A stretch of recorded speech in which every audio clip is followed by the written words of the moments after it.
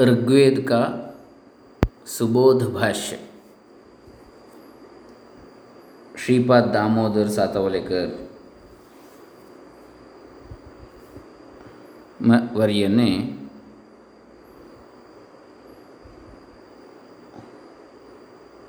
विरचित प्रथम मंडल भूमिका। ओम श्री गुरुभ्यो नमः। हरि ओम। श्री गणेशाय नमः। ಡಾಕ್ಟರ್ ಕೃಷ್ಣಮೂರ್ತಿ ಶಾಸ್ತ್ರಿ, ದಂಬೆ ಪುಣಚ, ಬಂಟ್ವಾಳ ತಾಲೂಕು, ದಕ್ಷಿಣ ಕನ್ನಡ ಜಿಲ್ಲೆ, ಕರ್ನಾಟಕ, ಭಾರತ.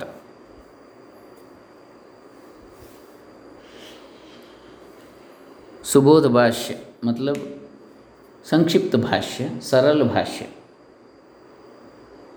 चतुर्वेदों का और महाभारत का संपूर्ण 1,00,000 श्लोकों का सरल सुबोध भाष्य श्रीपाद दामोदर सातवलेकर ने किया। अब ऋग्वेद का भाष्य सुनिए। ಭೂಮಿಕಾ. ಈ ಋಗ್ವೇದದ ಅಂದರೆ 4 ವೇದಗಳಿಗೆ ಶ್ರೀಪಾದ್ ದಾಮೋದರ್ ಸಾತವಲೇಕರ್ ಎನ್ನತಕ್ಕಂಥವರು ಮಹಾರಾಷ್ಟ್ರದವರು, ಅತ್ಯಂತ ಮಹಾಪುರುಷರವರು, ಶ್ರೇಷ್ಠರಾದಂಥ ಋಗ್ವೇದ, ಯಜುರ್ವೇದ, ಸಾಮವೇದ, ಅಥರ್ವವೇದ 4 ವೇದಗಳಿಗೆ, ಅದರಲ್ಲಿ ಯಜುರ್ವೇದದಲ್ಲಿ ಶುಕ್ಲ ಯಜುರ್ವೇದಕ್ಕೆ ಮತ್ತು ಉಳಿದ 3 ವೇದಗಳಿಗೆ ಕೂಡ ಸುಬೋಧ ಭಾಷ್ಯವನ್ನು ಬರೆದಂಥವರು. ಸುಲಭ ಸರಳವಾದಂಥ ಸಂಕ್ಷಿಪ್ತವಾದಂಥ ಭಾಷ್ಯ, ಶಬ್ದಾರ್ಥ ಹಿಂದಿಯಲ್ಲಿ ಮತ್ತು ಪುನಃ ಅದರ ಸಾರಾಂಶ, ಹಾಗೆ ಕೆಲವು ಹೆಚ್ಚಿನ ವಿಚಾರಗಳನ್ನು ಕೂಡ ಸೇರಿಸಿಕೊಂಡು ಸಂಕ್ಷಿಪ್ತವಾಗಿ ಟಿಪ್ಪಣಿ ಸಮೇತವಾಗಿ 4 ವೇದಗಳಿಗೆ ಬರೆದಿದ್ದಾರೆ. ಹಾಗೆ ಮಹಾಭಾರತದ 1,00,000ಕ್ಕೂ ಮಿಕ್ಕಿದ ಆ ಶ್ಲೋಕಗಳಿಗೂ ಕೂಡ ಸರಳವಾದಂತಹ ಸುಬೋಧ ಭಾಷ್ಯವನ್ನು ಬರೆದಿದ್ದಾರೆ ಶ್ರೀಪಾದ್ ದಾಮೋದರ್ ಸಾತವಲೇಕರ್ ಅವರು. ಹಾಗೆ ವೇದಗಳಲ್ಲಿ ದೈವತ ಸಂಹಿತ ಅಂತೇಳಿ ಒಂದು ಕೃತಿಯನ್ನು ಮಾಡಿದ್ದಾರೆ. ಅಂದರೆ 4 ವೇದಗಳಿಂದ ಆಯ್ದ ಆಯಾ ದೇವತಾಕವಾದಂತಹ ಮಂತ್ರಗಳನ್ನು ಒಂದೆಡೆ ಸೇರಿಸಿ ಪೂರ್ಣಿಸಿದ್ದಾರೆ. ದೈವತ ಸಂಹಿತ ಅಂತೇಳಿ ಅಂದರೆ ಋಗ್ವೇದ, ಯಜುರ್ವೇದ, ಸಾಮವೇದ, ಅಥರ್ವವೇದಗಳಿಂದ ಒಂದು ದೇವತೆಗೆ ಸಂಬಂಧಪಟ್ಟ ಮಂತ್ರಗಳನ್ನು ಒಂದೆಡೆ ಸೇರಿಸಿದ್ದಾರೆ. ಉದಾಹರಣೆಗೆ ಇಂದ್ರನಿಗೆ ಸಂಬಂಧಪಟ್ಟ ಮಂತ್ರಗಳು 4 ವೇದಗಳಲ್ಲಿ ಎಲ್ಲೆಲ್ಲಿವೆ, ಆಯಾ ಮಂತ್ರಗಳನ್ನು ಒಂದೇ ಕಡೆ ಇಂದ್ರ ಎನ್ನುವ ಹೆಡ್ಡಿಂಗ್ನಲ್ಲಿ. ಆಮೇಲೆ ಅಗ್ನಿ ಎಂಬ ಹೆಸರಿನಡಿಯಲ್ಲಿ 4 ವೇದಗಳಿಂದ ಇರತಕ್ಕಂತಹ ಅಗ್ನಿ ಪರವಾದಂತಹ ಮಂತ್ರಗಳು, ಹೀಗೆ ದೇವತಾ ಮಂತ್ರಗಳು, ದೇವತಾಪರವಾದ ದೈವತ ಸಂಹಿತ ಅಂತೇಳಿ ಒಂದೇ ಕಡೆಗೆ ಸೇರಿಸಿ 4 ವೇದಗಳಿಂದ ಅದೊಂದು ಕೃತಿಯನ್ನು ಮಾಡಿದ್ದಾರೆ ಇವರು. ಈಗ ಋಗ್ವೇದದ ಸುಬೋಧ ಭಾಷ್ಯವನ್ನು ನೋಡೋಣ. भूमिका. ऋग्वेद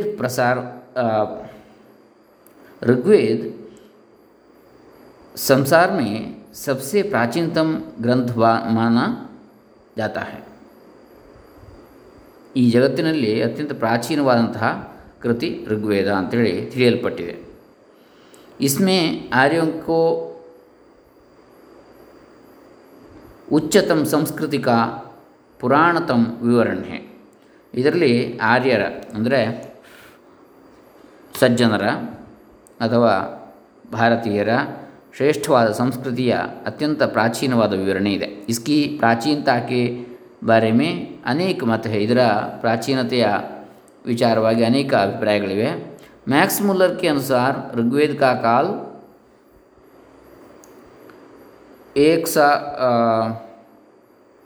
1,200 ईस्वी पूर्व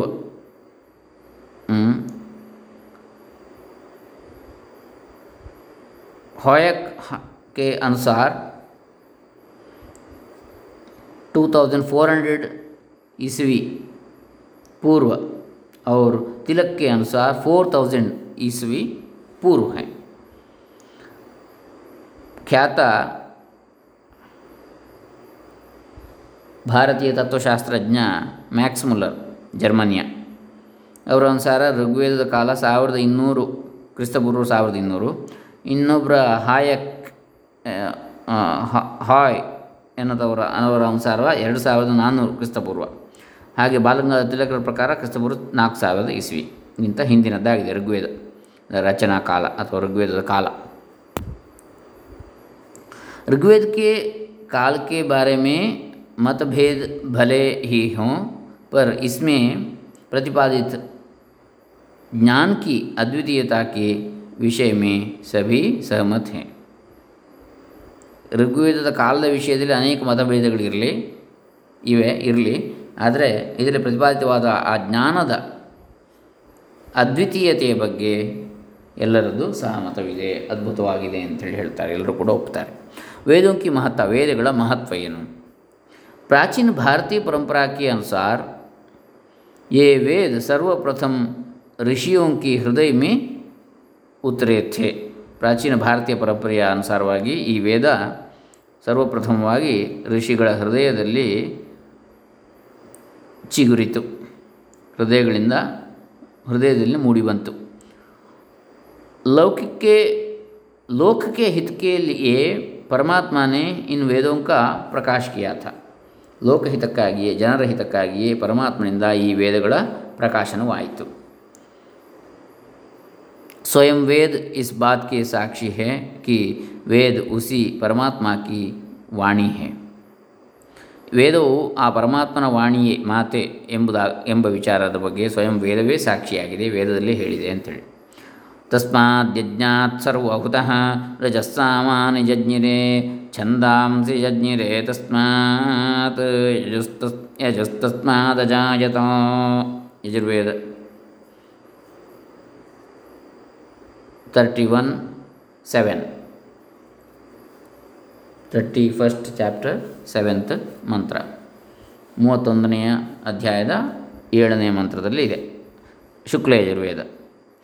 उसी सबके द्वारा बुलाए आने वाले यजनीय परमात्मा से आचार्य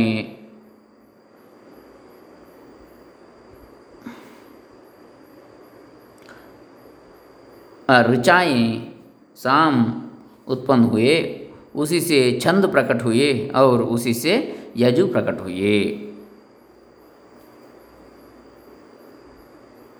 ಆ ಪರಮಾತ್ಮನಿಂದಲೇ ಎಲ್ಲರಿಂದಲೂ ಆಹ್ವಾನಿಸಲ್ಪಡುವ ಪೂಜ್ಯನಾದಂತಹ ಪರಮಾತ್ಮನಿಂದಲೇ ಋಕ್ಕುಗಳು, ಸಾಮಗಳು ಉತ್ಪನ್ನವಾದವು. ಅವನಿಂದಲೇ ಅಥರ್ವವೇದ, ಆಮೇಲೆ ಯಜಸ್ಸುಗಳು ಕೂಡ ಎಲ್ಲ ಉತ್ಪನ್ನವಾದವು ಅಂತೇಳಿ. ಛಂದಸ್ಸು ಅಂದರೆ ಅಥರ್ವವೇದ ಎನ್ನುವ ಅರ್ಥವೂ ಇದೆ. ಇಸ್ ಮಂತ್ರ ಮೇ ऋचाएँ ऋग्वेद के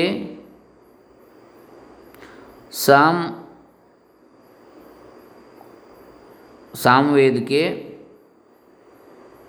छंद अथर्ववेद के और यजुर्वेद के ಪರಿಚಾಯಕ ಹೇ. ಈ ಮಂತ್ರದಲ್ಲಿ ಈ 4 ವೇದಗಳ ಪರಿಚಯ, ಅವುಗಳನ್ನು ಹೇಳ್ತಕ್ಕಂಥದ್ದಾಗಿವೆ. ಋಕ್ಕುಗಳು, ಯಜಸ್ಸುಗಳು, ಸಾಮಗಳು ಮತ್ತು ಛಂದಸ್ಸುಗಳು ಅಂತ ಹೇಳಿದರೆ ಕ್ರಮವಾಗಿ ಋಗ್ವೇದ, ಯಜುರ್ವೇದ, ಸಾಮವೇದ, ಅಥರ್ವವೇದಗಳನ್ನು ಹೇಳ್ತವೆ. ಅಥರ್ವವೇದ में ही एक मंत्र है जिसमें साम को परमात्मा के लोम और अथर्व को मुख बताया गया है. ಮುಖ್. ಅಥರ್ವವೇದದಲ್ಲಿ ಒಂದು ಮಂತ್ರ ಇದೆ, ಅದರಲ್ಲಿ ಸಾಮವು ಪರಮಾತ್ಮನ ಲೋಮ ಅಂದರೆ ಕೂದಲು, ಮತ್ತು ಅಥರ್ವ ವೇದವು ಮುಖ, ಯಾವುದರ? ಪರಮಾತ್ಮನ ಮುಖ ಎಂಬುದಾಗಿ ಹೇಳಲ್ಪಟ್ಟಿದೆ. ಯಸ್ಮಾದೃಚೋ ಅಪಾತಕ್ಷನ್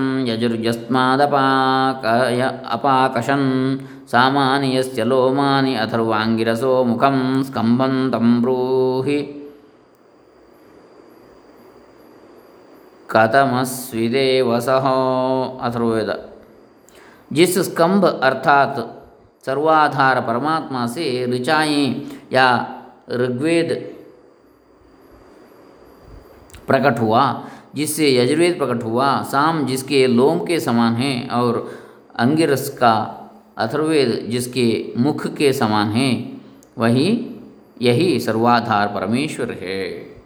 ಯಾವ ಆ ಸರ್ವಾಧಾರನಾದ ಪರಮಾತ್ಮ ಸ್ಕಂಭ ಬ್ರಹ್ಮ ಅಂತ ಹೇಳ್ಬಿಡ್ತಾನೆ, ಅವನಿಂದ ಋಕ್ಕುಗಳು ಅಥವಾ ಋಗ್ವೇದ, ಅವನಿಂದಲೇ ಯಜುರ್ವೇದವು ಪ್ರಕಟವಾಯಿತು. ಸಾಮ ಯಾವನ ಲೋಮಗಳು, ಸಾಮಗಳೇ ಅವನ ರೋಮಗಳು. ಆಮೇಲೆ ಅಂಗಿರಸ ಋಷಿಯ ಅಥರ್ವವೇದ, ಅದು ಕೂಡ ಅಂಗಿರಸ ಋಷಿಯಿಂದ ದರ್ಶನ ಆದಂತಹ ಯಾವ ಅಥರ್ವವೇದ ಇದೆ ಅದು ಆತನ ಮುಖವಾಗಿದೆ ಪರಮಾತ್ಮನ ಅಂತೇಳಿ. ಆ ಪರಮೇಶ್ವರನು ಅಂತಹ ಪರಮೇಶ್ವರನು ಎಲ್ಲದಕ್ಕೂ ಆಧಾರವಾಗಿದ್ದಾನೆ. ಉಪನಿಷದ್ में वेदों को परमात्मा के निश्वास बताए गए हैं. ಉಪನಿಷತ್ತುಗಳಲ್ಲಿ ವೇದಗಳು ಪರಮಾತ್ಮನ ನಿಶ್ವಾಸ, ಉಸಿರು ಹೊರಬಿಡುವಿಕೆ ವೇದಗಳು ಅಂತೇಳಿ ಹೇಳಲ್ಪಟ್ಟಿವೆ. जिस प्रकार मनुष्य के निश्वास अनायास आते जाते रहते हैं, उसी प्रकार ये वेद भी परमात्मा से निकलते रहते हैं और उसी में ವಿಲೀನ್ ಭಿ ಹೋತೆ रहते हैं. ಹೇಗೆ ನಮ್ಮ ಉಸಿರು ಸಹಜವಾಗಿ ಯಾವುದೇ ಪ್ರಯತ್ನವಿಲ್ಲದೆ ಅನಾಯಾಸವಾಗಿ ಮನುಷ್ಯನ ಉಸಿರು ಒಳಗೆ ಹೊರಗೆ ಹೋಗ್ತಾ ಇರ್ತದೋ, ಅದೇ ರೀತಿಯಲ್ಲಿ ವೇದವು ಕೂಡ ಪರಮಾತ್ಮನಿಂದ ಹೊರಬರ್ತದೆ ಮತ್ತು ಪರಮಾತ್ಮನಲ್ಲಿ ವಿಲೀನವಾಗ್ತಾ ಇರ್ತದೆ ಸೃಷ್ಟಿಕಾಲ ಮತ್ತು ಪ್ರಳಯ ಕಾಲಗಳಲ್ಲಿ.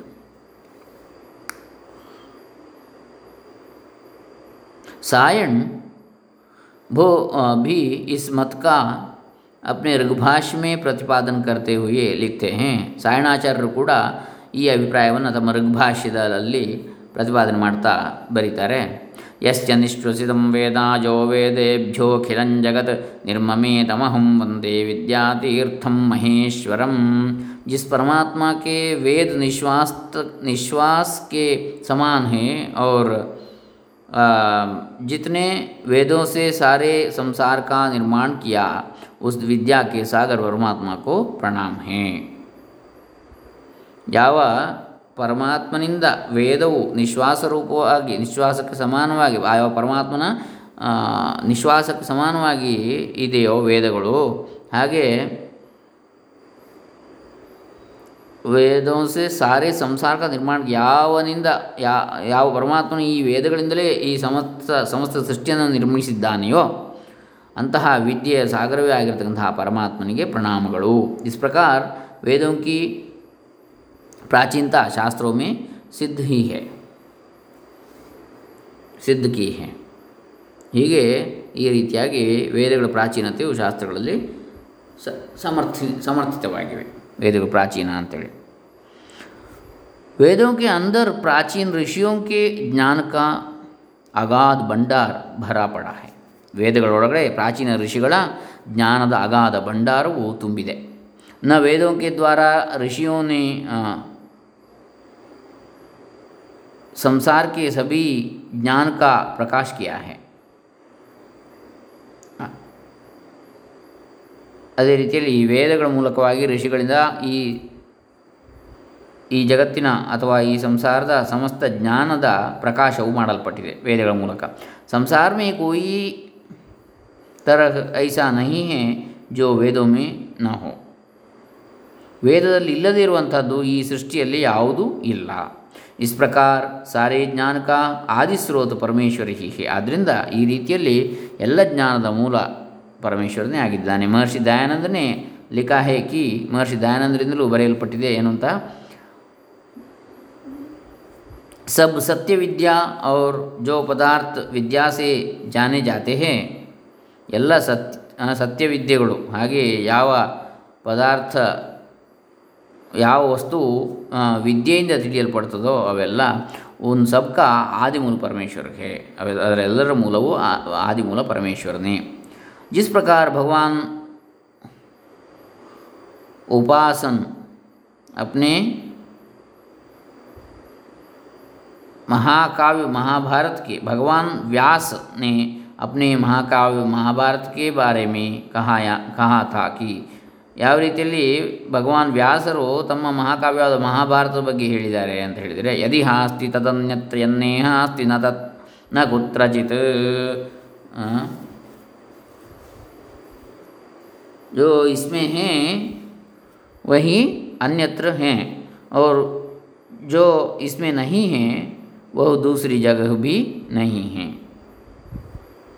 ಅಂದರೆ ಈ ಮಹಾಭಾರತದಲ್ಲಿ ಏನೇನಿದೆಯೋ ಅದೆಲ್ಲ ಹೊರಗಡೆ ಕೂಡ ನಾವು ಕಾಣ್ಬೋದು ಬೇರೆ ಕಡೆಗಳಲ್ಲಿ, ಆದರೆ ಇದರಲ್ಲಿ ಯಾವುದಿಲ್ವೋ ಅದನ್ನು ಜಗತ್ತಿನ ಬೇರೆಯಲ್ಲಿಯೂ ಕಾಣಲಿಕ್ಕೆ ಸಾಧ್ಯ ಇಲ್ಲ. ವಹಿ ವೇದೋಂ ಕೆ ಬಾರೆ ಮೇ ಭಿ ಕಹಾ ಜಾ ಸಕ್ತಾ ಹೈ. ಅದೇ ರೀತಿಯಲ್ಲಿ ವೇದಗಳ ಬಗ್ಗೆಯೂ ಕೂಡ ಇದೇ ಮಾತನ್ನು ಹೇಳಬಹುದಾಗಿದೆ. ವೇದೋಂ ಕೆ ಬಾರೆ ಮೇ ವೈದಿಕ ಪರಂಪರಾ ಮೇ ಬಡಾ ಮಹತ್ವ. ವೈದಿಕ ಪರಂಪರೆಯಲ್ಲಿ ವೇದಗಳ ಬಗ್ಗೆ ಅತ್ಯಂತ ಹೆಚ್ಚಿನ ಮಹತ್ವ ಶ್ರೇಷ್ಠತೆಯನ್ನು ಹೇಳಲಾಗಿದೆ. ಸಬ್ಕಾ ಆಧಾರ್ ವೇದ ಮಾನಾ ಗಯಾ ಹೈ ಮನು ಕಹತೆ ಹೈ. ಎಲ್ಲ ಎಲ್ಲದರ ಆಧಾರ ವೇದ ಅಂತ ಹೇಳಿ ತಿಳಿಯಲ್ಪಟ್ಟಿದೆ ಎಂಬುದಾಗಿ ಮನು ಹೇಳ್ತಾನೆ ಮನುಸ್ಮೃತಿಯಲ್ಲಿ. ವೇದೋಖಿಲೋ ಧರ್ಮ ಮೂಲಂ, ಎಲ್ಲ ಧರ್ಮದ ಮೂಲವು ವೇದ ಅಂತೇಳಿ. ಸಂಪೂರ್ಣ ವೇದ ಧರ್ಮಕ್ಕೆ ಮೂಲ ಹೇ, ಸಮಗ್ರ ವೇದವೇ ಧರ್ಮದ ಮೂಲವಾಗಿದೆ. ಅರ್ಥಾತ್ ಸಭಿ ಧರ್ಮ ಇಸಿ ವೇದ ಕೆ ಆಧಾರ ಪರ ಸ್ಥಿತ ಹೇ. ಎಲ್ಲ ಧರ್ಮಗಳು ಕೂಡ, ಎಲ್ಲ ಸಮಗ್ರ ಧರ್ಮವು ಕೂಡ ಈ ವೇದದ ಆಧಾರದಲ್ಲಿ ನಿಂತಿದೆ. ಅವು ಪ್ರಶ್ನೆ ಉಡ್ತಾ ಹೇ ಕಿ ಧರ್ಮ ಕ್ಯಾ ಹೇ. ಈಗ ಪ್ರಶ್ನೆ ಬರ್ತದೆ, ಹುಟ್ಟುಕೊಳ್ತದೆ, ಉಂಟಾಗ್ತದೆ. ಏನು ಅಂತ, ಈ ಧರ್ಮ ಅಂದರೆ ಏನು? ಇಸ್ಕಾ ಉತ್ತರ ಭೀ ಮನುಸ್ಮೃತಿ ಹಿ ದೇತಿ ಹೇ. ಇದರ ಉತ್ತರವನ್ನು ಕೂಡ ಮನುಸ್ಮೃತಿಯೇ ಕೊಡ್ತದೆ. ಧಾರಣ ಧರ್ಮ ಇತ್ಯಾಹು ಧರ್ಮೋ ಧಾರಯತೆ ಪ್ರಜಾ. ಧಾರಣದಿಂದ ಧರ್ಮ ಅಂತೇಳಿ ಹೇಳ್ತಾರೆ. ಧರ್ಮವು ಪ್ರಜೆಗಳನ್ನು ಧರಿಸುತ್ತದೆ. ಧಾರಣ ಕರ್ನೆಗೆ ಕಾರಣ ಧರ್ಮ ಕಹ ಜಾತಾ ಹೇ. ಧಾರಣೆ ಮಾಡೋದ್ರಿಂದಾಗಿ ಧರ್ಮ ಅಂತೇಳಿ ಹೇಳಲ್ಪಟ್ಟಿದೆ. ಅವ್ರು ಯಹಿ ಧರ್ಮ ಪ್ರಜಾओं का ಧಾರಣ ಕರ್ತಾ ಹೇ. ಹಾಗೆ ಈ ಧರ್ಮವು ಪ್ರಜೆಗಳನ್ನು, ಎಲ್ಲ ಸೃಷ್ಟಿಯನ್ನು, ಸಮಸ್ತ ಸೃಷ್ಟಿಯನ್ನು ಧಾರಣೆ ಮಾಡಿದೆ, ಧರಿಸಿದೆ. ಜೋ प्रजाओं को धारण करता है, प्रजाओं की हर तन की उन्नति करता है. उनका आध्यात्मिक, आदिदैविक और आदिभौतिक अर्थात हर तरह का अभ्युदय करता है, वही धर्म है. ಯಾವುದು ಪ್ರಜೆಗಳ ಧಾರಣೆಯನ್ನು ಮಾಡ್ತಾ ಇದೆಯೋ, ಪ್ರಜೆಗಳನ್ನು ಎಲ್ಲ ರೀತಿಯಿಂದ ಅಭಿವೃದ್ಧಿ, ಉನ್ನತಿ ಮಾಡ್ತದೋ, ಅದರ ಆಧ್ಯಾತ್ಮಿಕ, ಆದಿದೈವಿಕ ಮತ್ತು ಆದಿಭೌತಿಕ, ಅವರ ಆ ಪ್ರಜೆಗಳ ಆಧ್ಯಾತ್ಮಿಕ, ಆದಿಭೌತಿಕ, ದೈವಿಕ ಅರ್ಥಾತ್ ಎಲ್ಲ ರೀತಿಯ ಅಭ್ಯುದಯವನ್ನು ಉಂಟು ಮಾಡ್ತದೋ ಅದೇ ಧರ್ಮ ಅಂತೇಳಿ ಹೇಳಲ್ಪಟ್ಟಿದೆ. ಯಹ ಧರ್ಮ ವೇದೋಂಕ ವಿಷಯ ಹೇ. ಈ ಧರ್ಮವೇ, ಅಂತಹ ಧರ್ಮವೇ ವೇದಗಳ ವಿಷಯವಾಗಿದೆ. आज भी भारत में कोई भी धार्मिक विधि बिना ವೇದ ಪಾಠಕ್ಕೆ ಪ್ರಾರಂಭ ನಹಿ ಹೋತಿ. ಇಂದಿಗೂ ಕೂಡ ಭಾರತದಲ್ಲಿ ಯಾವುದೇ ಧಾರ್ಮಿಕ ವಿಧಿ ಬಿನಾ ವೇದ ಪಾಠಕ್ಕೆ ಪ್ರಾರಂಭ ನಹಿ ಹೋತಿ. ವೇದ ಪಾಠದ ಹೊರತಾಗಿ, ವೇದ ಪಠಣದ ಹೊರತಾಗಿ ಯಾವ ಧಾರ್ಮಿಕ ವಿಧಿಗಳು ಪ್ರಾರಂಭ ಆಗುವುದಿಲ್ಲ. ಇತನಾ ಮಹತ್ವ ಆಜ್ ಭಿ ವೇದೋಂ ಕಾ ಹೈ. ಇಂದಿಗೂ ಕೂಡ ವೇದಗಳಿಗೆ ಇಷ್ಟು ಮಹತ್ವ ಇದೆ. वेदों का स्वरूप भारतीय परंपरा के, वेदಗಳ ಸ್ವರೂಪ भारतीय परंपरा के अनुसार कुछ ऐसी प्राचीन मान्यता है कि प्रथम एक ही वेद था, पर बाद में आकर लोगों के पठन की सुविधा की दृष्टि से एक को 4 भागों में बांट दिया था. भागवत में कहा है, ಭಾರತೀಯ ಪರಂಪರೆಯ ಅನುಸಾರ ಮೊದಲಿಗೆ ಒಂದೇ ವೇದ ಇತ್ತು.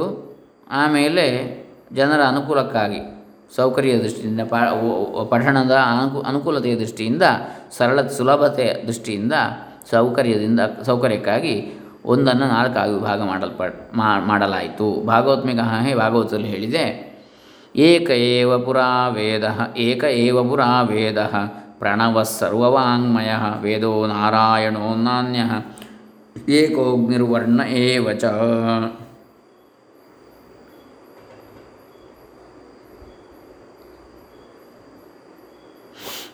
ಪ್ರಥಮ್ ಏಕ್ ಹಿ ವೇದ ಥಾ. ಮೊದಲಿಗೆ ಒಂದೇ ವೇದ ಇತ್ತು.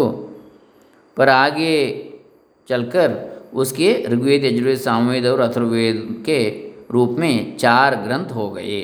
ಆದರೆ ಆಮೇಲೆ ಮುಂದೆ ಹೋಗುತ್ತಾ ಕಾಲಾಂತರದಲ್ಲಿ ಅದಕ್ಕೆ ಋಗ್ವೇದ, ಯಜುರ್ವೇದ, ಸಾಮವೇದ ಮತ್ತು ಅಥರ್ವವೇದ ಎಂಬುದಾಗಿ 4 ರೂಪಗಳು ಉಂಟಾಯಿತು. 4 ರೂಪಗಳ ಗ್ರಂಥ ಉಂಟಾಯಿತು. यह शंका हो सकती है कि एक वेद और 4 वेद में वे दोनों विरोधी बातें क्यों हैं. ಈಗ ಇಲ್ಲೊಂದು ಪ್ರಶ್ನೆ, ಶಂಕೆ, ಸಂದೇಹ ಹುಟ್ಟಬಹುದು. ಒಂದು ವೇದ ಅಂತೇಳಿ ಹೇಳುವಂಥದ್ದು ಮತ್ತು ಪುನಃ 4 ವೇದ ಅಂತೇಳಿ ಹೇಳುವಂಥದ್ದು, ಇದು ಒಂದಕ್ಕೊಂದು ಮಾತು ವಿರುದ್ಧ ಆಗಲಿಲ್ವೇ ಅಂಥೇಳಿ. ಅಥವಾ ಏಕ್ ಹಿ ವೇದ ಕಾ ಅಧ್ಯಯನ ಶ್ರೇಯಸ್ಕರ ಹೇ, ಮಾ ಚಾರೋ ಹಿ ಕಾ ಮಿಲ್ಕರ್ ಅಧ್ಯಯನ ಕರ್ನಾ ಹಿ ಶ್ರೇಯಸ್ಕರ ಹೇ. ಒಂದೇ ವೇದದ ಅಧ್ಯಯನವು ಶ್ರೇಯಸ್ಕರವೋ ಅಥವಾ 4 ವೇದಗಳನ್ನು ಸೇರಿಸಿ ಅಧ್ಯಯನ ಮಾಡೋದು ಶ್ರೇಯಸ್ಕರವೋ. इस प्रश्न पर विचार करने से पूर्व हमें वेदों के उद्देश्य के विषय पर विचार करना पड़ेगा, तभी उपर्युक्त शंका का निराकरण हो सकता हो सकेगा. ಈ ಪ್ರಶ್ನೆಯನ್ನು ವಿಚಾರ ಮಾಡುವ ಮೊದಲು ನಾವು ವೇದಗಳ ಉದ್ದೇಶದ ವಿಚಾರವಾಗಿ ಅದನ್ನು ಚಿಂತನೆ ಮಾಡಬೇಕಾಗ್ತದೆ. ಆವಾಗ ಮೇಲೆ ಹೇಳಿದ ಸಂಶಯದ ನಿವಾರಣೆ ಆಗ್ತದೆ. वेदों के विषय में और उनके ध्येय के बारे में विचार करने पर यह ज्ञात होता है कि वेद यद्यपि स्थूल रूप से भिन्न भिन्न प्रतीत होते हैं, पर उनका अंतिम उद्देश्य एक ही है. ವೇದಗಳ ವಿಷಯದಲ್ಲಿ ಹಾಗೆ ಅವುಗಳ ಧ್ಯೇಯ ಉದ್ದೇಶಗಳ ವಿಷಯದಲ್ಲಿ ವಿಚಾರ ಮಾಡಿದಾಗ ಈ ಮಾತು ಇದು ತಿಳಿದು ಬರ್ತದೆ. ಏನು ಅಂತ ಹೇಳಿದರೆ, ವೇದಗಳು ಸ್ಥೂಲ ರೂಪದಿಂದ ಹೊರ ನೋಟಕ್ಕೆ ಬೇರೆ ಬೇರೆಯಾಗಿ ಕಂಡರೂ ಕೂಡ ಅವುಗಳ ಮೂಲ ಅಂತಿಮ ಉದ್ದೇಶ ಒಂದೇ ಆಗಿದೆ. ಯಜುರ್ವೇದ ಕಾ ವಿಷಯ ಕರ್ಮ, ಯಜುರ್ವೇದ ಕೋ ಕರ್ಮವೇದ ಕತೆ. ಯಜುರ್ವೇದದ ವಿಷಯ ಕರ್ಮ, ಯಜುರ್ವೇದವನ್ನು ಕರ್ಮವೇದ ಅಂತಲೇ ಹೇಳ್ತಾರೆ. इस प्रकार कर्म सत्कर्म ಅಥವಾ ಪ್ರಶಸ್ತತಮ ಕರ್ಮ ಯಜುರ್ವೇದ ಕಾ ವಿಷಯ है. ಈ ರೀತಿಯಲ್ಲಿ ಕರ್ಮ, ಸತ್ಕರ್ಮ ಅಥವಾ ಪ್ರಶಸ್ತತಮ ಕರ್ಮ, ಶ್ರೇಷ್ಠವಾದ ಕರ್ಮ, ಇದು ಯಜುರ್ವೇದ ವಿಷಯ. ಉಪಾಸನಾ ಸಾಮವೇದ ಕಾ ವಿಷಯ है. उपासना सामवेद विषय. उपासना यह ऋक् तत्साम के अनुसार ताल और स्वर के अनुसार बैठाए गए ऋग्वेद के मंत्र ही साम हैं. उनका उपयोग देवताओं की उपासना करने के काम में किया जाता है. ಯಾವುದು ಋಕ್ ಅದೇ ಸಾಮ ಅಂಥೇಳಿ ಈ ಮಾತಿನ ಅನುಸಾರದಿಂದ ತಾಳ ಮತ್ತು ಸ್ವರಗಳ ಅನುಸಾರದಿಂದ ಮಾತ್ರ ವ್ಯತ್ಯಾಸ ಹೊರತು ಋಗ್ವೇದ ಮಂತ್ರಗಳೇ ಅಲ್ಲಿ ಸಾಮವೇದದಲ್ಲಿ ತಾಳ ಮತ್ತು ಸ್ವರಗಳ ಅನುಸಾರವಾಗಿ ವ್ಯತ್ಯಾಸವಾಗಿ ಬಂದಿದೆ. ಉಪಯೋಗ ಇದನ್ನು ದೇವತೆಗಳ ಉಪಾಸನೆಗಾಗಿ ಇದನ್ನು ಸಾಮವೇದ ರೂಪದಲ್ಲಿ ಬಂದಿದೆ ಅಂತ. ಉಪಾಸನ ಪ್ರಧಾನವಾದದ್ದು ಸಾಮವೇದ, ಕರ್ಮ ಪ್ರಧಾನವಾದ ಯಜುರ್ವೇದ ಅಂತೇಳಿ. ಸಾಮವೇದಕ್ಕೆ 1875 मंत्रों में 1875 मंत्रों में केवल 75 ಮಂತ್ರ ಋಗ್ವೇದ में नहीं मिलते. ಅದರಲ್ಲಿ ಕೇವಲ 75 ಮಂತ್ರಗಳು ಮಾತ್ರ ಋಗ್ವೇದದಲ್ಲಿ ಸಿಗುವುದಿಲ್ಲ, ಬೇರೆಲ್ಲ ಋಗ್ವೇದದಲ್ಲಿವೆ. ಬಾಕಿ 1800 ಮಂತ್ರಗಳು ಕೂಡ ಋಗ್ವೇದದ मिलते हैं. बाकी 1800 मंत्र ऋग्वेद में यत्र तत्र मिलते हैं, अल्लಲ್ಲಿ ಕಂಡು ಬರ್ತದೆ. ये सभी ಮಂತ್ರ ಉಪಾಸನಾ ಪರಕ್ हैं. ಇವೆಲ್ಲವೂ ಉಪಾಸನಾ ಪರವಾದ ಮಂತ್ರಗಳು. ಯಾವುದು? ಸಾಮವೇದದಲ್ಲಿರ್ತಕ್ಕಂಥವುಗಳು. ಕರ್ಕೆ साम के मंत्रों से सब देवताओं में व्यापक आत्मा को उपासना करके शांति प्राप्त की जा सकती है. ಸಾಮದ ಮಂತ್ರಗಳ ಮೂಲಕ ದೇವತಾ ಉಪಾಸನೆ, ವ್ಯಾಪಕವಾದಂತಹ ಆತ್ಮನ ಉಪಾಸನೆಯನ್ನು ಮಾಡುತ್ತಾ ಶಾಂತಿಯನ್ನು ಪಡೆಯಬಹುದು. इसलिए इन मंत्रों की सामन कहते हैं. ಅದಕ್ಕಾಗಿ ಇವುಗಳನ್ನು ಸಾಮನ್ ಅಂತ ಹೇಳ್ಬೋದು. ಸಾಮ का अर्थ है आध्यात्मिक शांति देने वाला मंत्र. ಸಾಮ ಎನ್ನುವುದರ ಅರ್ಥ ಆಧ್ಯಾತ್ಮಿಕ ಶಾಂತಿಯನ್ನು, ಆತ್ಮಿಕ ಶಾಂತಿಯನ್ನು ಕೊಡತಕ್ಕಂಥದ್ದು ಅಂತೇಳಿ ಇದರ ಅರ್ಥ. आत्मिक शांति देने वाला मंत्र साम. इस प्रकार यजुर्वेद का उद्देश्य मनुष्य को उत्तम कर्मों का शिक्षा देना है और सामवेद का उद्देश्य भगवद उपासना द्वारा मनुष्यों को आत्मिक शांति प्रदान करना है. ಈ ರೀತಿಯಾಗಿ ಯಜುರ್ವೇದದ ಉದ್ದೇಶ ಮನುಷ್ಯನಿಗೆ ಉತ್ತಮ ಕರ್ಮಗಳ ಶಿಕ್ಷಣ ಕೊಡುವಂಥದ್ದು. ಹಾಗೆಯೇ ಸಾಮವೇದದ ಉದ್ದೇಶ ಭಗವಂತನ ಉಪಾಸನೆಯ ಮೂಲಕ ಮನುಷ್ಯನಿಗೆ ಆತ್ಮಿಕ ಶಾಂತಿ, ಆತ್ಮ ಶಾಂತಿಯನ್ನು ಪ್ರದಾನ ಮಾಡತಕ್ಕಂಥದ್ದು ಆಗಿದೆ. ಋಗ್ವೇದ ಸೂಕ್ತ ವೇದ ಹೇ. ಋಗ್ವೇದವನ್ನು ಸೂಕ್ತ ವೇದ ಅಂದರೆ ಹೇಳ್ಬಿಡ್ತದೆ. ಅಲ್ಲಿ ಸೂಕ್ತಗಳಿರತಕ್ಕಂಥದ್ದು ಋಗ್ವೇದದಲ್ಲಿ. ಸೂಕ್ತ ಒಳ್ಳೆಯ ಮಾತುಗಳು ಅಂತೇಳಿ, ವಿಚಾರ ವೇದ ಅಂತ ಹೇಳ್ಬೋದು. सूक्त का अर्थ सुउक्त अर्थात सुभाषित या उत्तम वचन है. सूक्तದ ಅರ್ಥ ಸುउक्त अर्थात सुभाषित, ಒಳ್ಳೆಯ ಮಾತುಗಳು ಅಂತೇಳಿ, उत्तम वचन. उत्तम वचन जिन मंत्रों में होते हैं उन मंत्रों के समूह को सूक्त कहा जाता है. ಉತ್ತಮ ಮಂತ್ರಗಳ ಸಮೂಹವು ಎಲ್ಲಿ ಬರ್ತದೋ ಆ ಸಮೂಹಕ್ಕೆ ಸೂಕ್ತ ಅಂತೇಳಿ ಹೇಳಲ್ಪಡ್ತದೆ. उन्हीं को ऋಕ್ या ऋचा भी कहते हैं, ಅವುಗಳನ್ನು ಋಕ್ ಅಥವಾ ऋचा ಅಂತೇಳಿ ಕೂಡ ಹೇಳ್ತಾರೆ. इस प्रकार ऋग्वेद में उत्तम विचारों का प्रेरित करने वाले मंत्र हैं. यजुर्वेद में मनुष्यों को प्रशस्तम कर्मों में प्रवृत्त करने वाले मंत्र हैं, और सामवेद में उपासना द्वारा आत्मिक शांति देने वाले मंत्र हैं. इनकी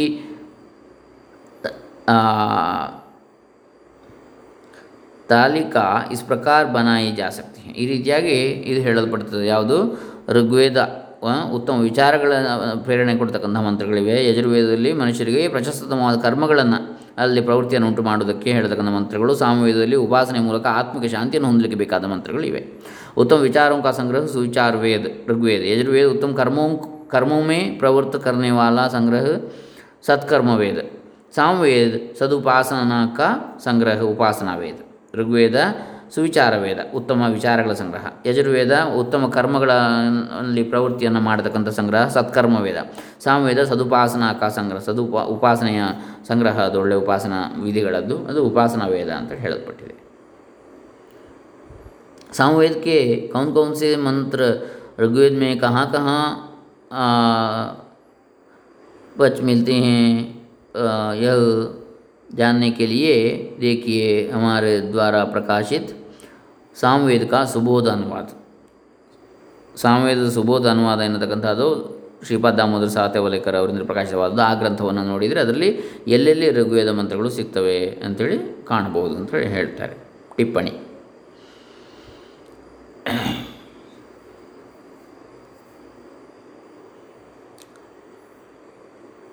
सुविचार, सद्विचार, सत्कर्म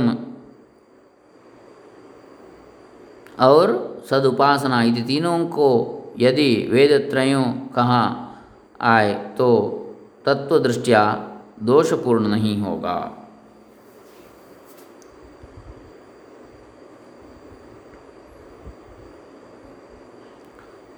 ಸದ್ವಿಚಾರ, ಸತ್ಕರ್ಮ ಮತ್ತು ಸದುಪಾಸನಾ ಅಂಥೇಳಿ ಈ ರೀತಿಯಾಗಿ ವೇದಗಳಿಗೆ ತ್ರಯಿ ಎಂಬುದಾಗಿ ಹೇಳಿದೆ ಅಂತ ಹೇಳಿದರೆ ದೋಷಪೂರ್ಣವಾಗಲಾರದು. ಅಥರ್ವ ಕಾ ಅರ್ಥ ಹೇ ಗತಿರಹಿತ. ಅಥರ್ವ ಅಂತ ಹೇಳಿದರೆ ಗತಿರಹಿತ ಅಂತೇಳಿ ಅರ್ಥ. ಅಥರ್ವ ಥರ್ವತಿ ಗತಿಕರ್ಮ ನ ಥರ್ವ ಇತಿ ಅಥರ್ವ. ಇಸ್ ಪ್ರಕಾರ ಇಸಿ ಶಬ್ದಕ್ಕೆ ವ್ಯುತ್ಪತ್ತಿ ಹೇ. ಥರ್ವತಿ ಗತಿಕರ್ಮವನ್ನು ಹೇಳ್ತಕ್ಕಂಥದ್ದು. ನ ಥರ್ವ ಗತಿಕರ್ಮ, ಚಲನೆ, ಗತಿಶೀಲತೆ ಇಲ್ಲದೇ ಇರುವಂಥದ್ದು ಅಥರ್ವ. ಇಸ್ ಪ್ರಕಾರ ಈ ರೀತಿಯಾಗಿ ಈ ಶಬ್ದದ ವ್ಯುತ್ಪತ್ತಿಯಾಗಿದೆ ಅಥರ್ವ ಅನ್ನೋದು. ಇಸ್ ಪ್ರಕಾರ ಥರ್ವ ಶಬ್ದ ಚಂಚಲತಾ ಕಾ ವಾಚಕ ಹೋನೆ ಕೆ ಕಾರಣ ಅಥರ್ವ ಕಾ ಅರ್ಥ ಹೇ ನಿಶ್ಚಲತಾ, ಸಮತಾ, ಸಮತ್ವ. ಹೀಗಾಗಿ ಥರ್ವ ಎನ್ನುವ ಶಬ್ದವು ಚಂಚಲತೆಯನ್ನು ಹೇಳುವಂಥದ್ದಾದ ಕಾರಣ ಅಥರ್ವ ಎನ್ನುವ ಶಬ್ದದ ಅರ್ಥ ನಿಶ್ಚಲತೆ, ಸಮತೆ, ಸಮತ್ವ. गीता में जिस भाव को स्थितप्रज्ञ शब्द द्वारा व्यक्त किया गया है वही अथर्ववेद में अथर्व शब्द द्वारा व्यक्त किया गया है. ಗೀತೆಯಲ್ಲಿ ಯಾವ ಭಾವವನ್ನು ಸ್ಥಿತಪ್ರಜ್ಞ ಎನ್ನತಕ್ಕಂಥ ಶಬ್ದದ ಮೂಲಕ ವ್ಯಕ್ತಪಡಿಸಲಾಗಿದೆಯೋ ಅದೇ ಭಾವವನ್ನು ಅಥರ್ವವೇದದಲ್ಲಿ ಅಥರ್ವ ಎನ್ನುವ ಶಬ್ದದ ಮೂಲಕ व्यक्तपडिಸಲಾಗಿದೆ. इस प्रकार योग साधन के द्वारा प्राप्त होने वाला चित्त प्रवृत्ति का निरोध ही अथर्व है. ಈ ರೀತಿಯಾಗಿ ಯೋಗ ಸಾಧನೆಯ ಮೂಲಕ ಹೊಂದಲ್ಪಡತಕ್ಕಂಥ ಚಿತ್ತವೃತ್ತಿಯ ನಿರೋಧ ಯಾವುದಿದೆ ಅದೇ ಅಥರ್ವ ಅಂತ ಹೇಳಲ್ಪಟ್ಟಿದೆ. ಯೋಗ ಚಿತ್ತವೃತ್ತಿ ನಿರೋಧ, पतंजलि योग सूत्र. इस प्रकार पूर्वोक्त त्रयी विद्या की समाप्ति इस चौथी स्थिति में आकर होती है. ಈ ರೀತಿಯಾಗಿ ತ್ರಯೀ ವಿದ್ಯೆಯ ಸಮಾಪ್ತಿ ಈ ರೀತಿಯಾಗಿ ಆಗ್ತದೆ. ಹಿಂದೆ ಹೇಳಿದ ಋಗ್ವೇದ ವಿಚಾರೋಂ ಕಿ ಪವಿತ್ರತಾ, ಋಗ್ವೇದದಲ್ಲಿ ವಿಚಾರಗಳ ಪವಿತ್ರತೆಯನ್ನು ಹೇಳ್ತದೆ. ಯಜುರ್ವೇದ ಕರ್ಮೋಂ ಕಿ ಪವಿತ್ರತಾ, ಯಜುರ್ವೇದ ಕರ್ಮಗಳ ಪವಿತ್ರತೆಯನ್ನು ಹೇಳ್ತದೆ. ಸಾಮವೇದ ಉಪಾಸನಾಸೆ ಶುದ್ಧತಾ, ಸಾಮವೇದ ಉಪಾಸನೆಯಿಂದ ಶುದ್ಧತೆಯನ್ನು ಹೊಂದುವಂಥದ್ದನ್ನು ಹೇಳ್ತದೆ. ಅಥರ್ವವೇದ ಸಮತಾ ಯಾ ಸ್ಥಿತಪ್ರಜ್ಞತ್ವ, ಸಮತೆ ಅಥವಾ ಸ್ಥಿತಪ್ರಜ್ಞತ್ವವನ್ನು ಹೇಳ್ತದೆ. मनुष्य की उन्नति के लिए ये उत्तरोत्तर सीढ़ियाँ हैं. ಮನುಷ್ಯನ ಉನ್ನತಿಗಾಗಿಯೂ ಒಂದಕ್ಕಿಂತ ಒಂದು ನಂತರ ಒಂದು ಹಂತಗಳು, ಮೆಟ್ಟಿಲುಗಳು ಅಂತೇಳಿ ಹೇಳ್ಬೋದು. ಒಳ್ಳೆಯ ವಿಚಾರಗಳು ಬರಬೇಕು, ಆಮೇಲೆ ಒಳ್ಳೆಯ ಆಚಾರ, ಆಮೇಲೆ ಉಪಾಸನೆ, ಆಮೇಲೆ ಸ್ಥಿತಪ್ರಜ್ಞತ್ವ ಅಂಥೇಳಿ. प्रथम मनुष्य विचार करता है, तत्पश्चात उन विचारों की कार्य में परिणत करता है, तब वह अपने कर्मों का फल पाता है. ಉಪನಿಷತ್ में कहा है. ಅಂದರೆ ಮೊದಲಿಗೆ ವಿಚಾರ ಮಾಡ್ತಾನೆ ಮನುಷ್ಯ ಮನಸ್ಸಿನಲ್ಲಿ, ಆ ನಂತರ ಅದನ್ನು ಆಚರಣೆಗೆ ತರ್ತಾನೆ, ವಿಚಾರವನ್ನು ಆಚಾರಕ್ಕೆ. ಆಗ ಕರ್ಮಗಳ ಫಲ ಆತನಿಗೆ ಉಂಟಾಗ್ತದೆ. ಉಪನಿಷತ್ में कहा है, ಉಪನಿಷತ್ತುಗಳಲ್ಲಿ ಹೇಳಿದೆ, ಯನ್ಮನಸಾಧ್ಯಾಯತಿ ತದ್ವಾಚಾ ವದತಿ ಯದ್ವಾಚಾ ವದತಿ ತತ್ಕರ್ಮಣಾ ಕರೋತಿ ಯತ್ಕರ್ಮಣಾ ಕರೋತಿ तदभिसंपद्यते. मनुष्य जिसका मन में ध्यान करता है उसी को वाणी से बोलता है. ಮನುಷ್ಯನು ಯಾವ ತನ್ನ ಮನಸ್ಸಿನಲ್ಲಿ ಜಿಸ್ಕಾ ಮತ್ ಮೇ ಧ್ಯಾನ ಕರ್ತೆ, ಯಾವುದರ ಕುರಿತಾಗಿ ಧ್ಯಾನವನ್ನು ಮಾಡ್ತಾನೋ, ಮನಸ್ಸಿನಲ್ಲಿ ಚಿಂತನೆ ಮಾಡ್ತಾನೋ ಅದನ್ನೇ ತನ್ನ ಮಾತಿನ ಮೂಲಕ ಮಾತಾಡ್ತಾನೆ. ಜೋ ಕುಚ್ ವಾಣಿ ಸೇ ಬೋಲ್ತಾ ಹೇ, ಇನ್ನು ಮಾತಿನಿಂದ ಏನನ್ನು ಹೇಳ್ತಾನೋ ಉಸಿಕೋ ಕರ್ಮೇ ಆತಾ ಹೇ, ಅದೇ ಕರ್ಮದಲ್ಲಿ ಬರ್ತದೆ, ಮಾತಿನಲ್ಲಿ ಹೇಳಿದ್ದು. और जो कुछ कर्म करता है उसका फल वह पाता है. ಹಾಗೆ ಕರ್ಮದಲ್ಲಿ ಅವನು ಏನು ಮಾಡ್ತಾನೋ ಆ ಕರ್ಮದ ಫಲವು ಅವನಿಗೆ ಬರ್ತದೆ, ಪಡಿತಾನೆ ಅದನ್ನು. इन चारों वेदों के विषय परस्पर अत्यंत ನಿಗದಿತ है. ಹೀಗೆ ಈ 4 ವೇದಗಳ ವಿಷಯ ಪರಸ್ಪರ ಅತ್ಯಂತ ನಿಗದಿತವಾದದ್ದಾಗಿದೆ, ನಿರ್ದಿಷ್ಟವಾದದ್ದು. सद्विचार और सत्कर्म में किसी प्रकार का फर्क नहीं हो सकता.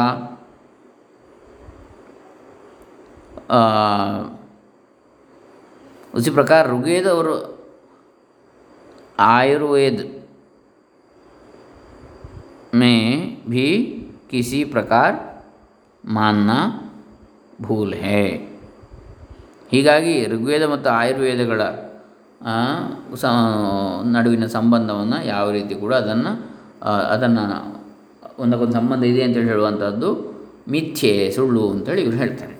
ಋಗ್ವೇದ, ಉಪವೇದ, ಆಯುರ್ವೇದ ಇತ್ಯಾದಿಗಳು. विचार, क्रिया, भक्ति और एकाग्रता में जो संबंध है वही संबंध 4 वेदों में भी है. ವಿಚಾರ, ಕ್ರಿಯೆ, ಭಕ್ತಿ ಮತ್ತು ಏಕಾಗ್ರತೆ ಇವುಗಳ ನಡುವಿನ ಸಂಬಂಧ ಯಾವುದಿದೆಯೋ ಅದೇ ಸಂಬಂಧ ಈ 4 ವೇದಗಳ ನಡುವೆ ಇದೆ. ಇಸ್ 4 ವೇದ ಪರಸ್ಪರ ಭಿನ್ನ ನ ಹೋಕರ್ ಏಕ್ ಹಿ ವೇದ. ಈ 4 ವೇದಗಳು ಪರಸ್ಪರ ಬೇರೆ ಬೇರೆ ಅಲ್ಲದೆ ಅದು ಒಂದೇ ವೇದವಾಗಿದೆ. ಅಥರ್ವವೇದ का विषय योग है, ಅಥರ್ವವೇದದ ವಿಷಯ ಯೋಗ ಆಗಿದೆ. ಸರ್ವಸಾಧಾರಣ ಬಾತ್ ನಹಿ ಹೈ, ಸರ್ವಸಾಧಾರಣವಾದ ಮಾತಲ್ಲ ಅದು.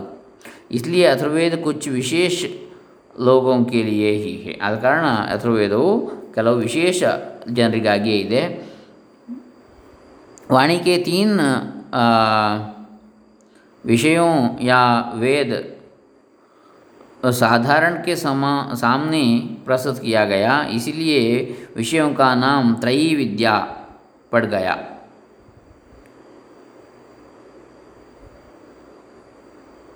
ಸಾಮಾನ್ಯವಾಗಿ ಸಾಧಾರಣ ಜನರಿಗೆ ತ್ರಯೀ ವಿದ್ಯಾ ಅಂತೇಳಿ ಹೇಳಲ್ಪಟ್ಟಿದೆ.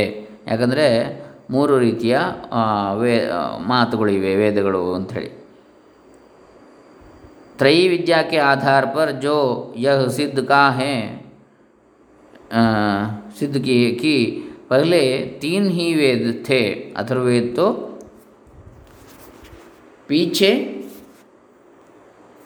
श्रेणी में खड़ा कर दिया गया. यह उनके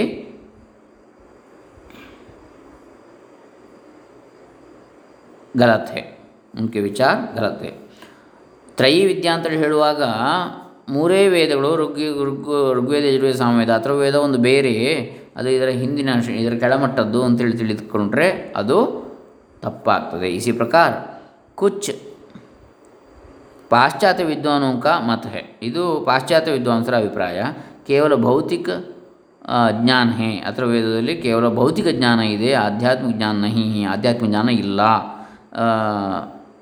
ಅಂಥೇಳಿ ಹೇಳುವಂಥದ್ದು. ಆಧ್ಯಾತ್ಮ ಜ್ಞಾನ ದೇನೆ ವಾಲಿ ಉಪನಿಷತ್ತು ಹುಯಿ. ಆದರೆ ಆಧ್ಯಾತ್ಮ ಜ್ಞಾನ ಕೊಡ್ತಕ್ಕಂಥ ಅನೇಕ ಉಪನಿಷತ್ತುಗಳು ಅಥರ್ವವೇದದಲ್ಲಿ ಇವೆ. ಹಾಗಾಗಿ ಇದು ತಪ್ಪಾಗಿದೆ, ಕೇವಲ ಲೌಕಿಕ ಜ್ಞಾನ ಅಲ್ಲ ಅಥರ್ವವೇದದಲ್ಲಿ ಇರುವಂಥದ್ದು. ಬರ್ ಯಹ ಉನ್ಕಾ ಕಶ್ಚನ್ ಉನ್ಕಿ ವೇದ ವಿಷಯಕ ಅಜ್ಞಾನ ದ್ಯೋತಕ, ಆ ರೀತಿ ಹೇಳ್ತಕ್ಕಂಥದ್ದು ಅವರ ವೇದ ಕುರಿತಾದ ಅಜ್ಞಾನದ ದ್ಯೋತಕವಾಗಿದೆ. ಋಗ್ವೇದಕ ಅಸ್ಯ ವಾಮೀಯ ಸೂಕ್ತ, हिरण्यगर्भ सूक्त, विष्णु सूक्त, सभी सूक्त आध्यात्मिक विद्या के स्रोत हैं.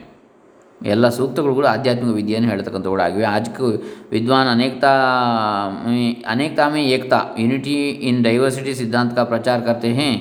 उसको ऋग्वेद एकम सद्विप्रा बहुधा वदंती कहकर कह दिया है था। इस प्रकार ऋग्वेद में अनेक दार्शनिक दर्शन होते हैं, अनेक ದರ್ಶನಗಳು ಕೂಡ ಋಗ್ವೇದದಲ್ಲಿ ಬರ್ತವೆ. अनेकतेಯಲ್ಲಿ ಏಕತೆ ಇತ್ಯಾದಿಗಳೆಲ್ಲ ಕೂಡ. उस अखंड ज्ञान के भंडार ऋग्वेद का सुबोध पाठकों की सेवा में प्रस्तुत है. सुबोध भाष्य ಈ ಅಂತಹ ಅಖಂಡ ಜ್ಞಾನ ಭಂಡಾರವನ್ನು ಋಗ್ವೇದದ ಸುಬೋಧ ಭಾಷ್ಯದ ರೂಪವಾಗಿ ಪಾಠಕರಿಗೆ ಓದುಗರ ಸೇವೆಗಾಗಿ ಪ್ರಸ್ತುತಪಡಿಸಲಾಗಿದೆ.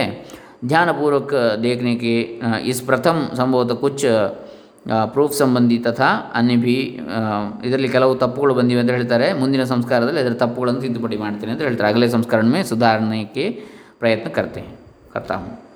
हम इस ग्रंथ के लिए धर्म प्राय दानी स्वर्गीय जुगल किशोर जी बिरला के अत्यंತ ಕೃತಜ್ಞ. ಇದರ ಪ್ರಕಾಶನಕ್ಕೆ ಜುಗಲ್ ಕಿಶೋರ್ ಜಿ ಬಿರ್ಲಾ ಇವರ ಒಂದು ಸಹಕಾರ ಅತ್ಯಂತ, ಅದಕ್ಕಾಗಿ ಅವರ ಬಗ್ಗೆ ನಾನು ಕೃತಜ್ಞನಾಗಿದ್ದೇನೆ ಅಂತ ಹೇಳ್ತಾರೆ. ಧನ್ ಲೇಕರ್ ಹಮೇ ಇಸ್ ಗ್ರಂಥಕ್ಕೆ ಪ್ರಕಾಶ ಕಿ ಕಾರ್ಯ ಮೇ ಪೂರಿ, ಅವರು ಧನ ಸಹಾಯದಿಂದ ಇದು ಪ್ರಕಾಶಿತವಾಯಿತು ಅಂತೇಳಿ. ಉನ್ಕೆ ಅತಿರಿಕ್ತ ಶ್ರೀ ಸೇಠ್ ಗಂಗಾ ಪ್ರಸಾದ್ ಜಿ ಬಿ ಅವರು ಕೂಡ ಸಹಾಯ ಮಾಡಿದ್ದಾರೆ ಅಂತೇಳಿ ಹೇಳ್ತಾರೆ. ಹೀಗೆ ಋಗ್ವೇದ ಸುಬೋಧ ಭಾಷ್ಯದ ಪೀಠಿಕೆ ಆಯಿತು ಇಲ್ಲಿಗೆ ಪ್ರಸ್ತಾವನೆ. ಇನ್ನು ಬಹುಶಃ ನಾಳೆ ದಿವಸ ನಾವು ಋಗ್ವೇದ ಸುಬೋಧ ಭಾಷ್ಯವನ್ನು ಆರಂಭ ಮಾಡೋಣ ಅಂಥೇಳಿ ಹೇಳಲಿಕ್ಕೆ ಇಷ್ಟಪಡ್ತೀನಿ. ಆದರೆ ಈಗ ಪೀಠಿಕೆ ಆಯಿತು, ಒಂದು ಮಂತ್ರದಾದರೂ ಒಂದು ರುಚಿ ನೋಡಿಬಿಟ್ಟು ಇವತ್ತನ್ನು ಮುಗಿಸೋಣ. ಋಗ್ವೇದ ಕಾ ಸುಬೋಧ ಭಾಷ್ಯ ಪ್ರಥಮ ಮಂಡಲ್ ಋಷಿ ಪ್ರಥಮ ಮಂತ್ರ ಪ್ರಥಮ ಸೂಕ್ತ ಮಂತ್ರ ಪ್ರಥಮ ಮಧುಚ್ಛಂದ ವೈಶ್ವಾಮಿತ್ರ ದೇವತಾ ಅಗ್ನಿ ಛಂದ ಗಾಯತ್ರಿ. ಮಧುಚ್ಛಂದ ವೈಶ್ವಾಮಿತ್ರ, ಮಧುಚ್ಛಂದನೆಂಬ ವಿಶ್ವಾಮಿತ್ರನ ಮಗ ಅಥವಾ ವಿಶ್ವಾಮಿತ್ರನ ವಂಶದಲ್ಲಿ ಹುಟ್ಟಿದವ ಋಷಿ. ದೇವತೆ ಅಗ್ನಿ ಈ ಮಂತ್ರಕ್ಕೆ. ಋಷಿ ಛಂದಸ್ಸು ಅಗ್ನಿ, ಋಷಿ ದೇವತೆ ಮತ್ತು ಛಂದಸ್ಸು ಇದು ಮೂರು ಅಗತ್ಯ ಎಲ್ಲ ಮಂತ್ರಗಳಿಗೂ ಕೂಡ. ಮಂತ್ರದ ಫಲ ಸಿದ್ಧಿಸಬೇಕಿದ್ರೆ, ಅದರ ಅರ್ಥ ಆಗಬೇಕಿದ್ರೆ. ಛಂದಸ್ಸು ಗಾಯತ್ರಿ, ಇದಕ್ಕೆ ಮೂರು ಪಾದಗಳುಳ್ಳ ಗಾಯತ್ರಿ. ದೇವತೆ ಅಗ್ನಿ. ಓಂ ಅಗ್ನಿಮೀಳೆ ಪುರೋಹಿತಂ ಯಜ್ಞಸ್ಯ ದೇವಮೃತ್ಯುಜಂ ಹೋತಾರಂ ರತ್ನಧಾತಮಂ.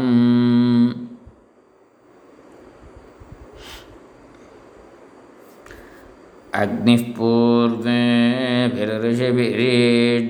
ನೂತನೈರುತ ಸ ದೇವಾಗುಂ ಏಹ ವಕ್ಷತಿ.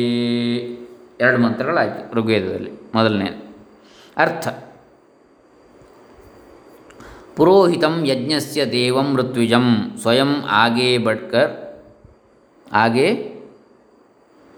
रहकर लोगों का हित करने वाले, यज्ञ के प्रकाशक, ऋतु के अनुसार यज्ञ करने वाले, होतारम रत्नधातवम देवों का बुलाने वाले और रत्नों को धारण करने वाले अग्निम ईड़े अग्नि की मैं स्तुति करता हूँ. ಇದು ಇದರ ಭಾವಾರ್ಥ.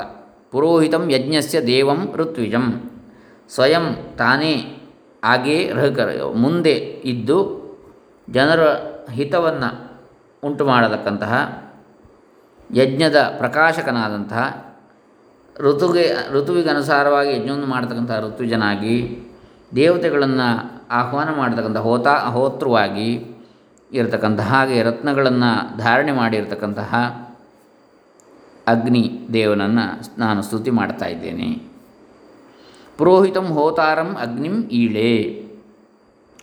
पुर अर्थात नगर का हित करने वाले, अग्नि अग्रस्थान में रहने वाले, पीछे न रहने वाले, विद्वानों को बुलाने वाले, अग्रणी नेता की मैं प्रशंसा करता हूँ. ऐसा नेता सर्वत्र प्रशंसित होता है. ನೇತೃವಿನ ಗುಣ ಏನು, ನೇತಾರ ನಾಯಕ ಹೇಗಿರಬೇಕು ಎನ್ನುವುದನ್ನು ಇಲ್ಲಿ ವೇದ ಹೇಳ್ತದೆ.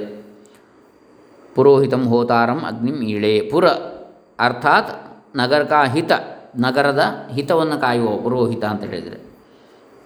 ಅಗ್ರಸ್ಥಾನ ಮೇ ರಹನೆ ವಾಲೆ, ಹಾಗೆ ಮುಂದೆ ನಿಂತುಕೊಂಡಿರೋ ಎಲ್ಲ ಕಾರ್ಯದಲ್ಲಿ ಕೂಡ.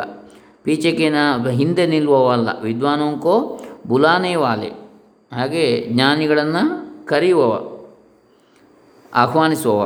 ಅಗ್ರಣಿ ನೇತ ಮುಂದೆ ಕೊಯ್ಯುವವ, ನೇತಾರ, ಅವನ ಪ್ರಶಂಸೆಯನ್ನು ಇಲ್ಲಿ ಮಾಡಲಾಗಿದೆ. ಐಸಾ ನೇತ ಸರ್ವತ್ರ ಪ್ರಶಂಸಿತ ಹೋತ. ಹಾಗಾಗಿ ಪರಮಾತ್ಮನನ್ನು ಇಲ್ಲಿ ನಾಯಕ, ನೇತೃ, ಅಗ್ರಣಿ, ಮುಂದೆ ಇರುವವ ಅಂಥೇಳಿ ಅಗ್ನಿ ಅಂತೇಳಿ ಹೇಳಿದೆ ಅಂಥೇಳಿ ಪ್ರಶಂಸೆ ಮಾಡಿದೆ ಪರಮಾತ್ಮನನ್ನು. ಇಲ್ಲಿ ಎರಡು ಅರ್ಥ, ಒಂದು ಪರಮಾತ್ಮ, ಇನ್ನೊಂದು ಲೌಕಿಕವಾದ ಅಗ್ನಿ, ಕಣ್ಣಿಗೆ ಕಾಣತಕ್ಕಂಥ. ಹೀಗೆ ಪರಮಾತ್ಮನು ಕೂಡ ಅಗ್ನಿಯೇ, ಯಾಕಂದರೆ ಅವನು ಅಗ್ರಣಿ, ಎಲ್ಲರ ನಾಯಕ ಅಂಥೇಳಿ. ಯಜ್ಞಸ್ಯ ದೇವ ಸಮಾಜಕ್ಕೆ ಸಂಘಟನ ಕಾ ಸಂಚಾಲಕ, ಸಮಾಜ ಸಂಘಟನೆಯ ಸಂಚಾಲಕನವನು. ಶುಭ ಕರ್ಮ ಕರ್ನೆವಾಲ, ಶುಭ ಕರ್ಮವನ್ನು ಮಾಡಿಸತಕ್ಕಂಥವ ಯಜ್ಞಸ್ಯ ದೇವ. ಯಜ್ಞ ಶುಭ ಕರ್ಮ. ಅಗ್ನಿ ಅಗ್ರಣಿ ನೇತ, ಅಗ್ನಿಗೆ ಸಮಾನ ತೇಜಸ್ವಿ. ಅಗ್ರಣಿ ನೇತ ನಾಯಕ, ಅಗ್ನಿಗೆ ಸಮಾನವಾದ ತೇಜಸ್ಸುಳ್ಳವ ಅಂಥೇಳಿ 1ನೇ ಮಂತ್ರದ ವಿಶೇಷ ಅರ್ಥ ಆಯಿತು. ಇನ್ನು 2ನೇದು, ಅಗ್ನಿಪೂರ್ವೇಭಿ ಋಷಿಭಿ ಈಡ್ಯ ಯಹ ಅಗ್ರಣಿ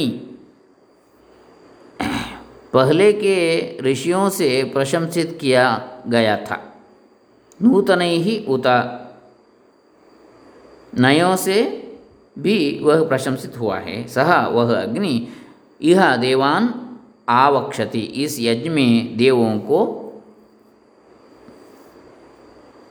ले आवे.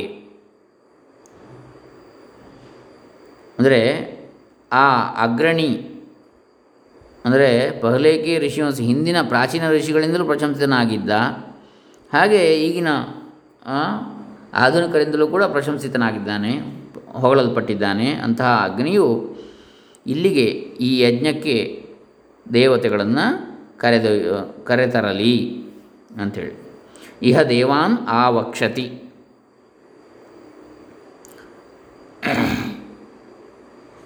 अग्नि पूर्वेभिः उत नूतनैः ऋषिभिः ईड्यः. इस संगतिकरण के कार्य में विद्वानों को बुलाकर लाने वाला नेता अग्रणी प्राचीन और नवीन ऋषियों द्वारा प्रशंसित होता रहा है.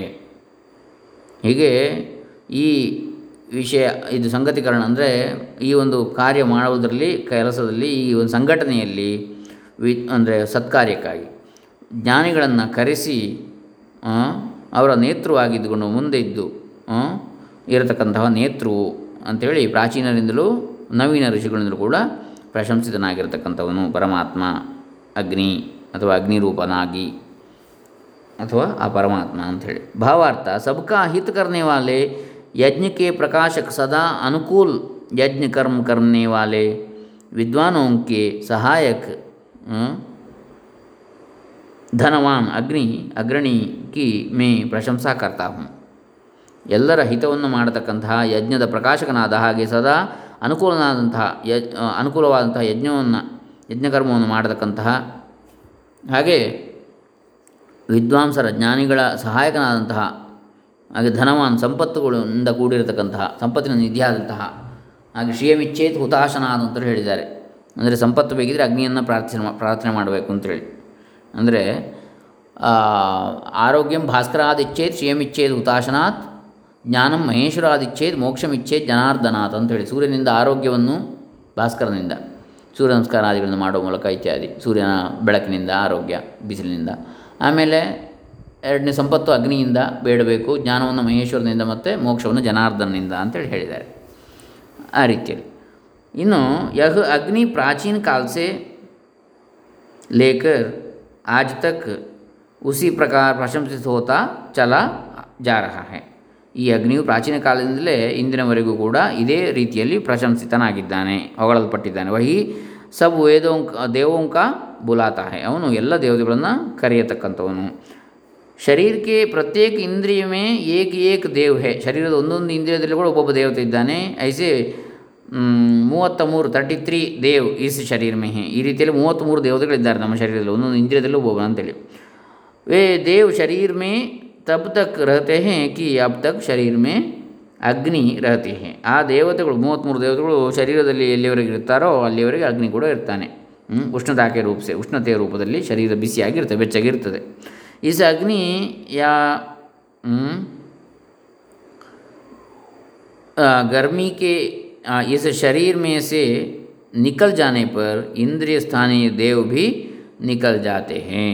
ಈ ಅಗ್ನಿ ಅಥವಾ ಉಷ್ಣತೆ, ಶರೀರದ ಬಿಸಿ ಯಾವಾಗ ಬಿಟ್ಟು ಹೋಗ್ತೋ ಆವಾಗ ಇಂದ್ರಿಯ ಶಕ್ತಿಗಳು ಕೂಡ ಹೊರಟು ಹೋಗ್ತವೆ, ಇಂದ್ರಿಯ ದೇವತೆಗಳು. ಯಹ ಮೃತ್ಯುಕಿ ಹಿ ಅವಸ್ಥಾ, ಇದು ಮೃತ್ಯುವಿನ ಅವಸ್ಥೆ, ಅಗ್ನಿ ಬಿಟ್ಟು ಹೋದ ಶರೀರವನ್ನು ಅಂಥೇಳಿ. ಅದು ಮರಣ, ಮೃತ್ಯುವನ್ನು ಸೂಚಿಸ್ತದೆ ಅಂಥೇಳಿ ಋಗ್ವೇದ ಸುಬೋಧ ಭಾಷ್ಯ.